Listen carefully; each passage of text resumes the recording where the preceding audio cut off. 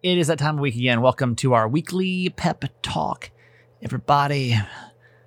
It's our little 5-ish minutes of mindfulness with my mom. Just you and my mom. Alone time with some kind of special message for the week for you. So we'll get to that in a couple seconds.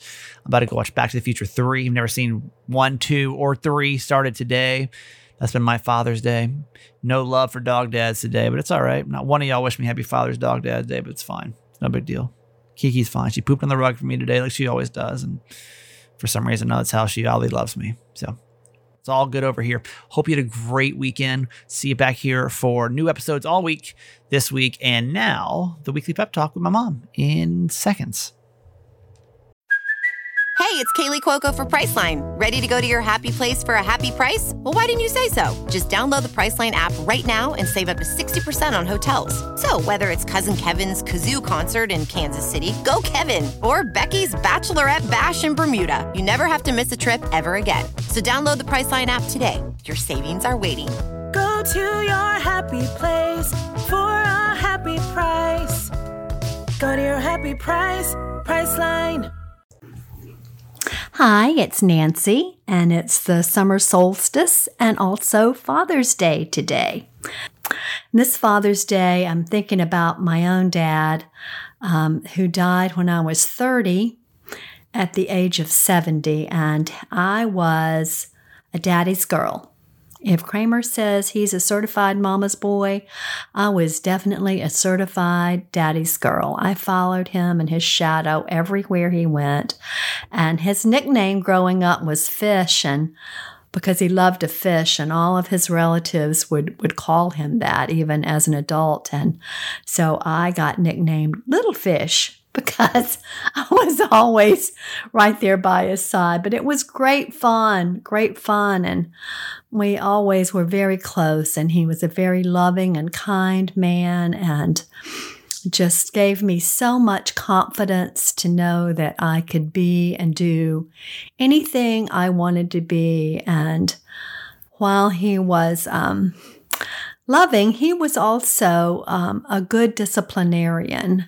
Never harsh, but just reminding me when I did things wrong about the right way to do things. So I loved and adored him. And I'm also very grateful for the 2 men in my life that came along after my father died, that served as surrogate fathers to me. One was our next door neighbor, Frank, and he and his wife became the godparents of all 3 of our children because they were just such delightful people. And Frank was a terrific grandfather figure to the children and a great father figure to me. And he loved me as his own. And we were very close.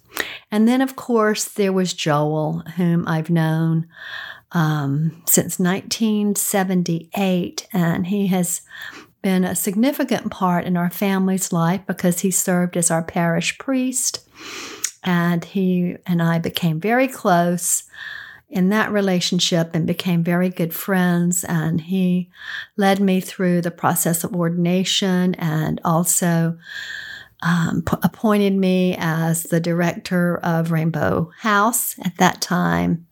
That became Rainbow Village, and was just such a joy to share in that ministry to homeless families with him for 24 years as we worked hard to serve those in our community that needed our help. And, when I think of fathers, I also think of all the wonderful fathers that would go above and beyond to come and volunteer at Rainbow Village and give of their time with their own kids, because most of the kids at Rainbow Village, because of their situations of domestic violence and being in a state of homelessness and chaos and turmoil and trauma, did not have a relationship with their fathers. And sometimes that was a very good thing, because the fathers truly would not have been made a positive impact in their lives. But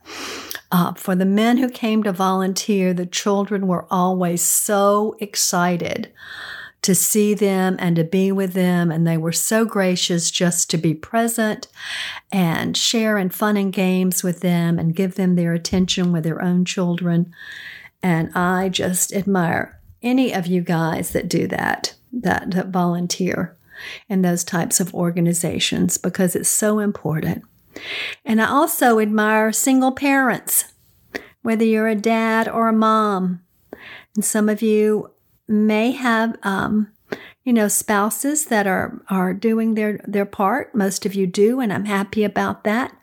But for some of you, you don't. Your kids, you are your mom. You are their mom and their dad. And that is double duty. And that is hard. And I just have so much admiration and respect. I used to say that at Rainbow Village all the time to the women there, and they would all basically say the same thing. We do what we have to do, but they would do it with great love. And because of that love, they reap the harvest of seeing their children become successful and to live better lives than they had lived for themselves. And that is always the best gift you can give, is to give your child a better life than the one that you've had. So blessings to all of you, fathers and mothers, and all of you who play father roles on this day. And we look forward to being with you this week, hopefully with no technical difficulties. Last week was so challenging, but we always love sharing our lives with you, and we're so grateful for your being here and sharing your life with us. Thank you. Love you forever.